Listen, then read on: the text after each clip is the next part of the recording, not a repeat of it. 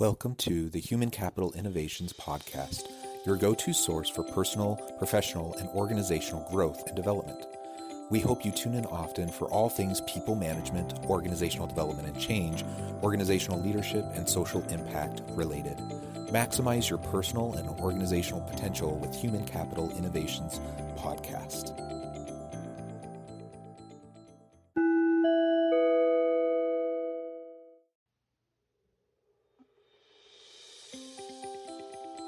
Welcome to the Human Capital Innovations Podcast. In this Inspiring TED Talks HCI podcast episode, I explored David Lee's 2017 TED Talk, Why Jobs of the Future Won't Feel Like Work.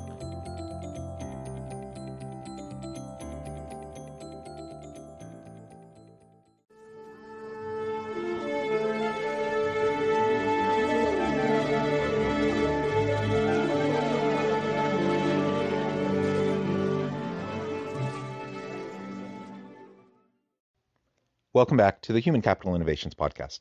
It's great to be with you again today for this Inspiring TED Talks HCI podcast episode. Today I'll be exploring David Lee's 2017 TED Talk, Why Jobs of the Future Won't Feel Like Work. We've all heard that robots are going to take over our jobs, but what can we do about it? Innovation expert David Lee says that we should start designing jobs that unlock our hidden talents and passions, the things we spend our weekends doing, to keep us relevant in the age of robotics. Start asking people what problems they're inspired to solve and what talents they want to bring to work, Lee says. When you invite people to be more, they can amaze us with how much more they can be. Thanks for joining me, and I'll catch you on the flip side of this first clip.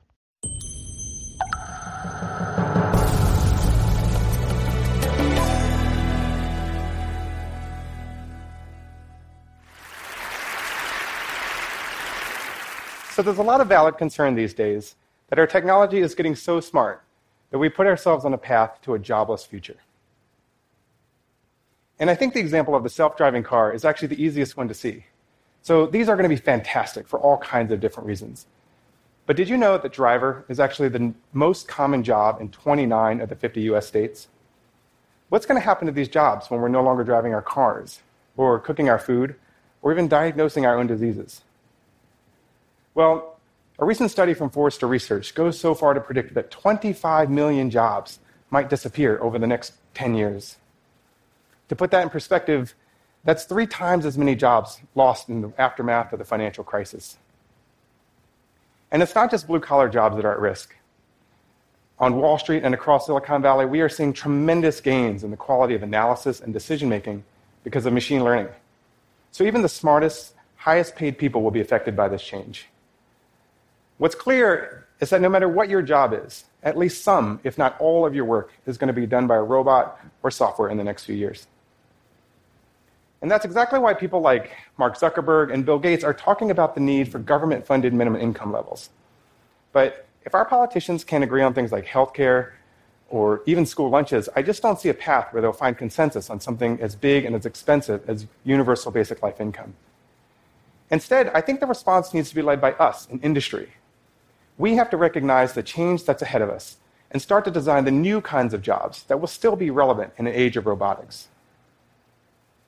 The good news is that we have faced down and recovered 2 mass extinctions of jobs before. From 1870 to 1970, the percent of American workers based on farms fell by 90%. And then again, from 1950 to 2010, the percent of Americans working in factories fell by 75%. The challenge we face this time, however, is one of time. We had 100 years to move from farms to factories, and then 60 years to fully build out a service economy. The rate of change today suggests that we may only have 10 or 15 years to adjust, and if we don't react fast enough, that means by the time today's elementary school students are college age, we could be living in a world that's robotic, largely unemployed, and stuck in kind of an ungreat depression. It's really interesting to me to think about disruptive technologies, robotics, AI and deep machine learning, other forms of automation derived by technologies that are developed and implemented into the workforce. And he talks about the threat of a jobless future. And I think it's an interesting premise, though incredibly unlikely to happen. And he'll get more into that later in his talk. But he lays out in this first clip how we've been here before. In fact, we often talk about how we're in the Industrial Revolution 4.0 because there have been previous stages where disruptive technologies have completely disrupted the labor force and shifted the economies. In the first clip, he talks about two specific time periods, one from 1870 to 1970, where we lost 90% of agriculture jobs, and then again from 1950 to the present day, where we've lost 75% of manufacturing jobs. Now, during those shifts, did we see a jobless future? Well, of course not. They just shifted. Jobs moved into new sectors of the economy. And of course, now we're 80+% service sector economy in the US, and many parts of the world have followed suit. And so as we're in the knowledge economy and the tech economy, we don't need people to do all of the manual labor types of things that they needed to do back when we had people farming land to grow food. Obviously, we still grow food, and agriculture is still big business, but we have machines that can do so much more of it. Same thing with factories and manufacturing. I've worked in a factory before. I've farmed before. I've worked construction before. I've worked a lot of blue-collar jobs in the past, and I personally think it's a great thing that many of these types of menial tasks, the ones that really require the least amount of skill, the most routine, the ones that require really not much creativity, that we can automate those, and we can then start to focus on the shift into a new economy with new types of jobs requiring new skills and capabilities. Personally, I think that is something to look forward to, and he's going to lay out in the future clips why that's something that we can be excited about. But I don't think it has to be this way. You see, I work in innovation, and part of my job is to shape how large companies apply new technologies. Certainly, some of these technologies are even specifically designed to replace human workers. But I believe that if we start taking steps right now to change the nature of work, we can not only create environments where people love coming to work, but also generate the innovation that we need to replace the millions of jobs that will be lost to technology. I believe that the key to preventing our jobless future is to rediscover what makes us human and to create a new generation of human-centered jobs that allow us to unlock the hidden talents and passions that we carry with us every day. But first, I think it's important to recognize that we brought this problem on ourselves. And it's not just because, we are the ones building the robots. But even though most jobs left the factory decades ago, we still hold on to this factory mindset of standardization and de-skilling. We still define jobs around procedural tasks and then pay people for the number of hours that they perform these tasks.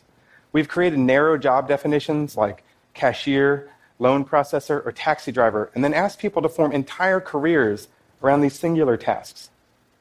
These choices have left us with actually two dangerous side effects. The first is that these narrowly defined jobs will be the first to be displaced by robots, because single-task robots are just the easiest kinds to build. But second, we have accidentally made it so that millions of workers around the world have unbelievably boring working lives. Let's take the example of a call center agent. Over the last few decades, we brag about lower operating costs because we've taken most of the need for brain power out of the person and put it into the system. For most of their day, they click on screens, they read scripts. They act more like machines than humans. And unfortunately, over the next few years, as our technology gets more advanced, they, along with people like clerks and bookkeepers, will see the vast majority of their work disappear. To counteract this, we have to start creating new jobs that are less centered on the tasks that a person does and more focused on the skills that a person brings to work. For example, robots are great at repetitive and constrained work, but human beings have an amazing ability to bring together capability with creativity when faced with problems that we've never seen before. It's when every day brings a little bit of a surprise that we have designed work for humans and not for robots. Our entrepreneurs and engineers already live in this world, but so do our nurses and our plumbers and our therapists. I don't think it has to be this way either.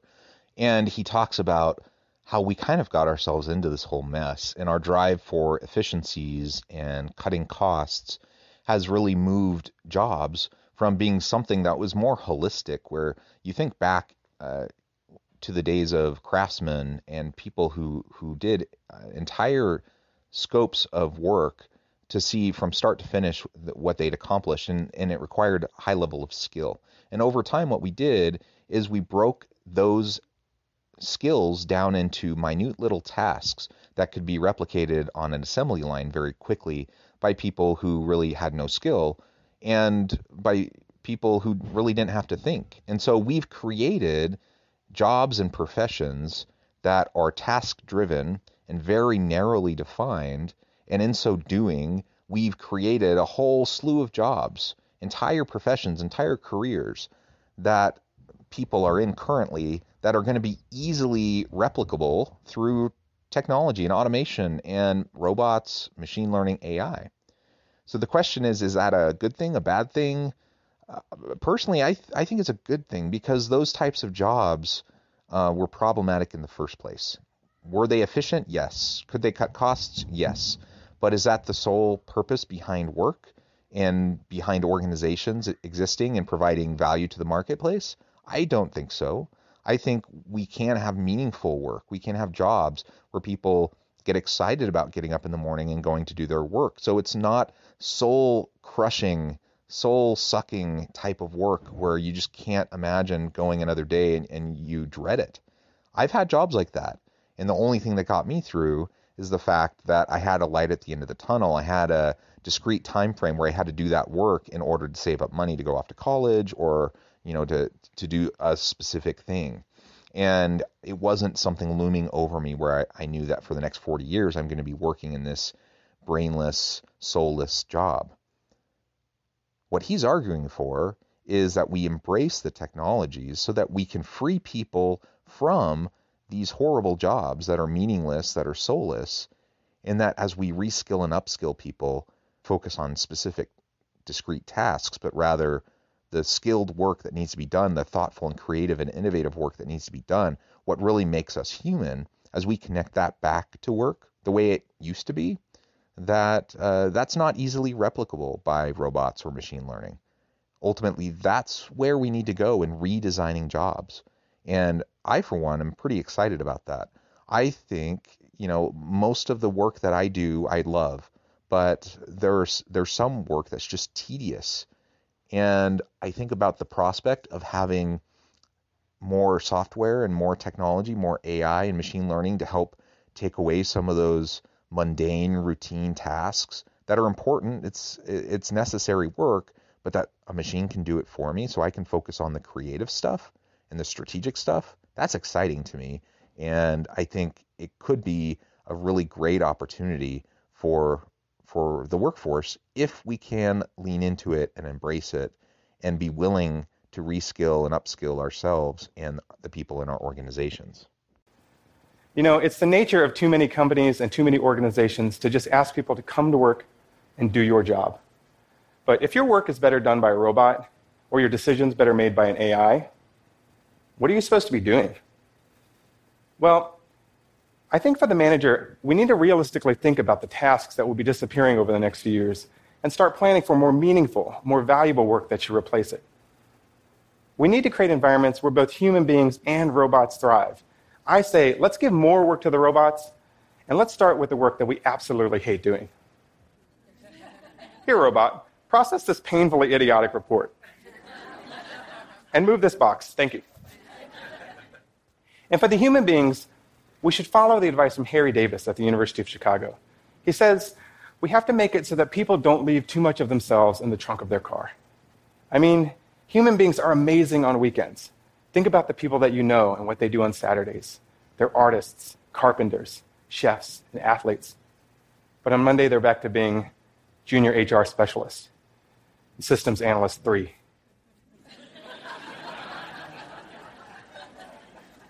These narrow job titles not only sound boring, but they're actually a subtle encouragement for people to make narrow and boring job contributions.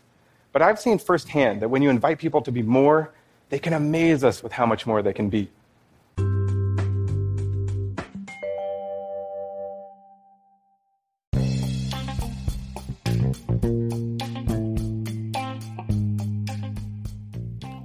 I'm excited to announce the publication of my new book from HCI Press, The Alchemy of Truly Remarkable Leadership: Ordinary, Everyday Actions that Produce Extraordinary Results.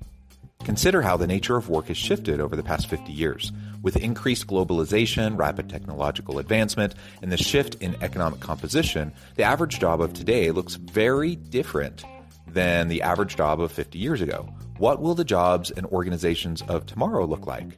Moreover, what does this all mean for organizational leaders? What are the core competencies and capabilities of organizations and their leadership that are prepared for continued disruption and geopolitical and socioeconomic shifts? Regardless of what the future holds, increasingly, leaders need to be socially minded, data-driven, decisive, champions of talent, and disruptors of the traditional notions of leadership, teams, organizations, and work. The Alchemy of Truly Remarkable Leadership will help you to explore your own leadership competencies and capabilities and consider ways to apply and implement them into your workplace and personal life.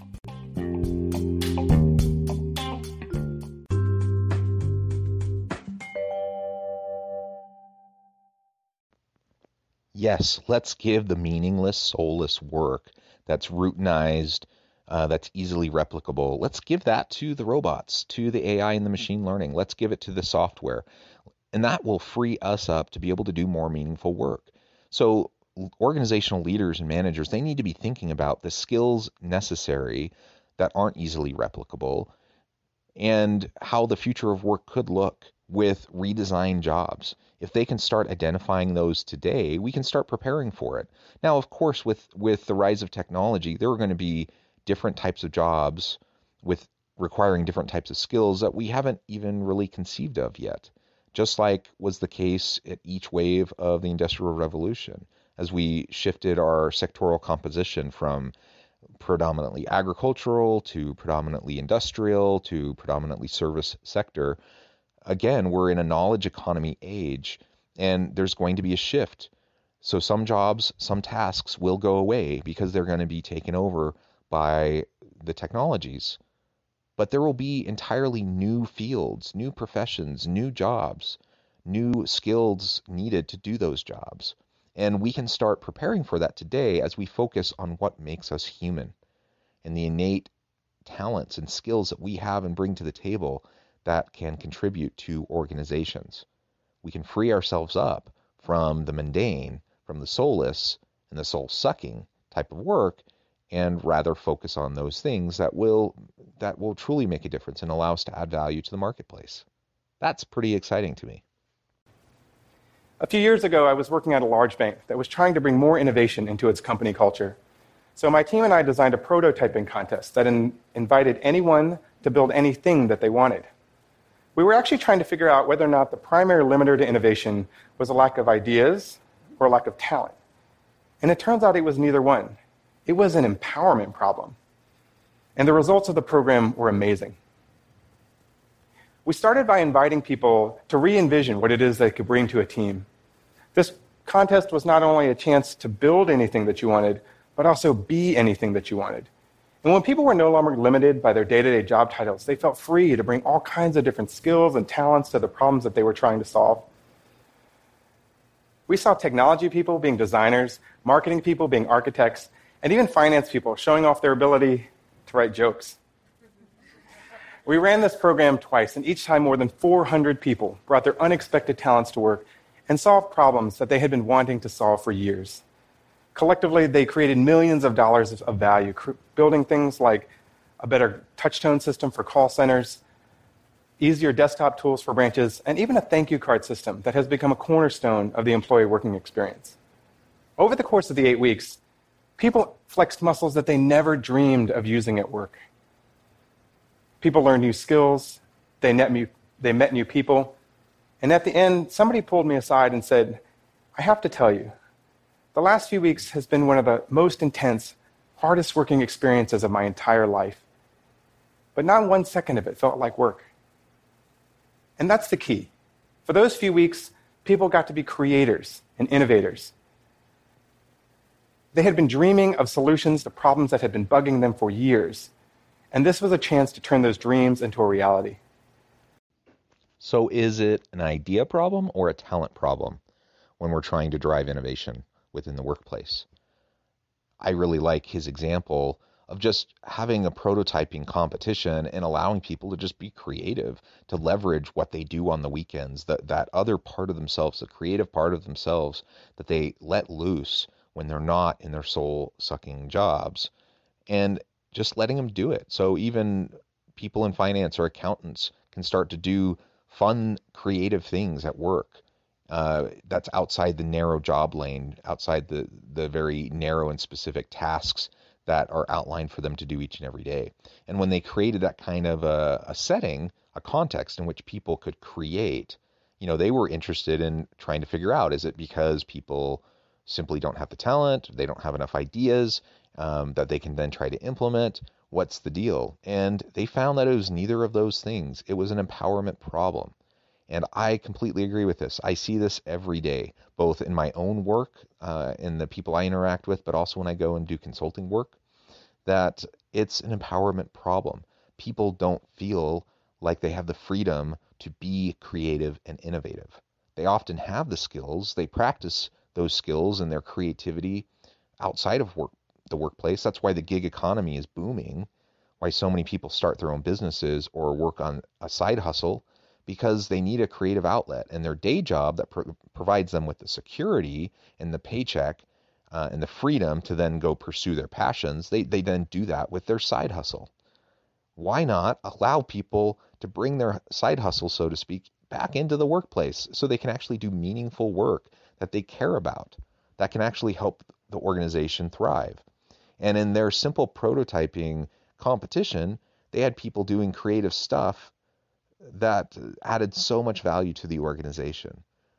And this is stuff that you might think, oh, what a waste of time. They're not being productive because they're focusing on all this stuff that doesn't matter and is not really driving the bottom line of the business. They found the opposite.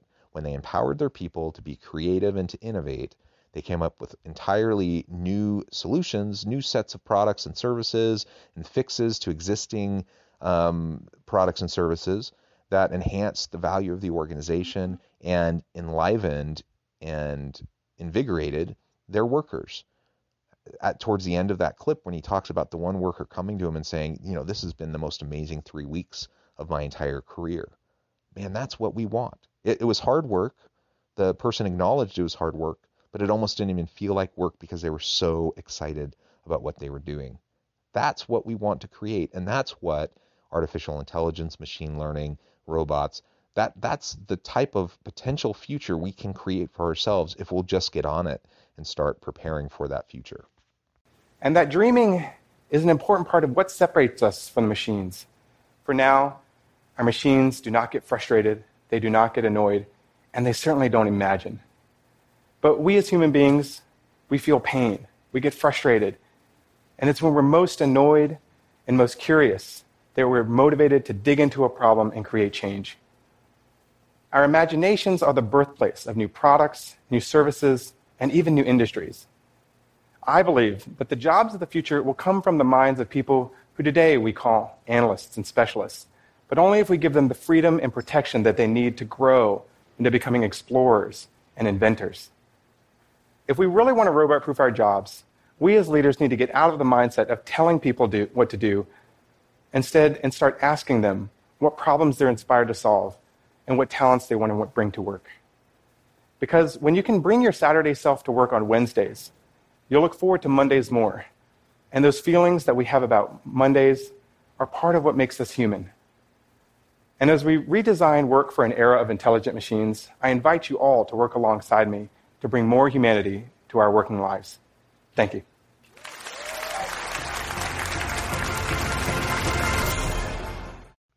We can do it. We can bring humanity back into work. We can bring it back into our working lives. We can pursue our passions. That's not a pipe dream. That's not just something for cheesy movies or for songs and art. That is something that we can embed and infuse right back into the workplace as we allow people to explore their passions, bring their passion to work, answer a perplexing and vexing question. What's that burning question that they have, that they've noticed as they've gone throughout their mind sucking, soul-crushing job for the past however many years. Ask them, allow them, empower them to be able to resolve and solve those questions. They will innovate. They will be creative. Help them lean into the messiness of their humanity so they can leverage their creativity and they can bring their Saturday self to the workplace. I have to admit, I feel pretty fortunate and very privileged. I'm a professor. I have one of the best gigs there is. Now, I had to work my butt off to get here, working in crummy jobs all throughout all of my college years, 11 years of higher education, to get various degrees and ultimately get my PhD so that I could become a professor. I had to work my butt off to get here, but I'm glad I did it because this is one of the greatest gigs there is, because I have my day job. I am a professor with the status, with the prestige, with the connections, with the salary and the benefits, the office, all the support that it provides. But then I have like almost endless autonomy and flexibility in how I perform my job, as long as I perform. They're not so focused at the university about specific discrete tasks. They're focused on outcomes. They're focused on how much I'm able to create and produce, and how well I can teach, and how well I can work with organizations, and how well I can do research and write and publish, and all of these are creative endeavors. And so because of that, though, then I can have my side hustle. I can do things like a creative podcast like this. I can run a magazine. I can do consulting work. I can do all of the fun, cool side hustle things that I get to do. And it integrates with my day job, with being a professor, and it complements the work that I do as a professor. And that work as a professor also feeds into and helps me be more effective in my side hustle. That's amazing. I really truly wish, and I do believe that we can create more jobs that allow for that kind of flexibility, that autonomy, and infuse that kind of meaning and purpose in work each and every day. I have to admit, like, Mondays still aren't always my favorite because I love the weekend. I love spending time with my family. And I know my kids dread going back to school on Monday. But I have to admit that because of my privileged situation, I don't dread Mondays like a lot of people dread Mondays. Why? Because I actually am excited about my work, because I love doing what I do. And I get excited for the things that are coming in the new work week. And I think if we can help more people have that experience at work and in the type of jobs and the skills that they develop, we create and design new jobs for the future of work, we can have thriving organizations. It's my vision. It's my hope. I so love this TED Talk, and I think there's a lot we can learn from this and a lot to think about. I hope that you'll do that and think about how it applies to your business. Thank you for joining me for this episode of the Human Capital Innovations Podcast. As always, I hope you stay healthy and safe, that you can find meaning and purpose at work each and every day, and I hope you have a great week.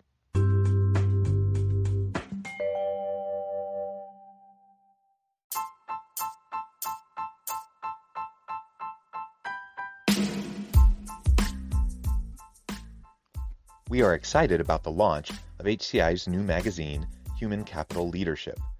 Human Capital Leadership is a free, interactive e-magazine designed to help individuals, leaders, and organizations find innovative approaches to maximize their human capital potential. We will be publishing issues quarterly in August, November, February, and May. Check out the first issue and let us know what you think.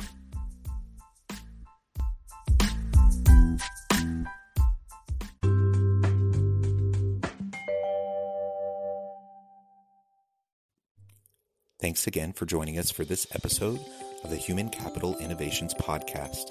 I hope you stay healthy and safe and that you have a great week.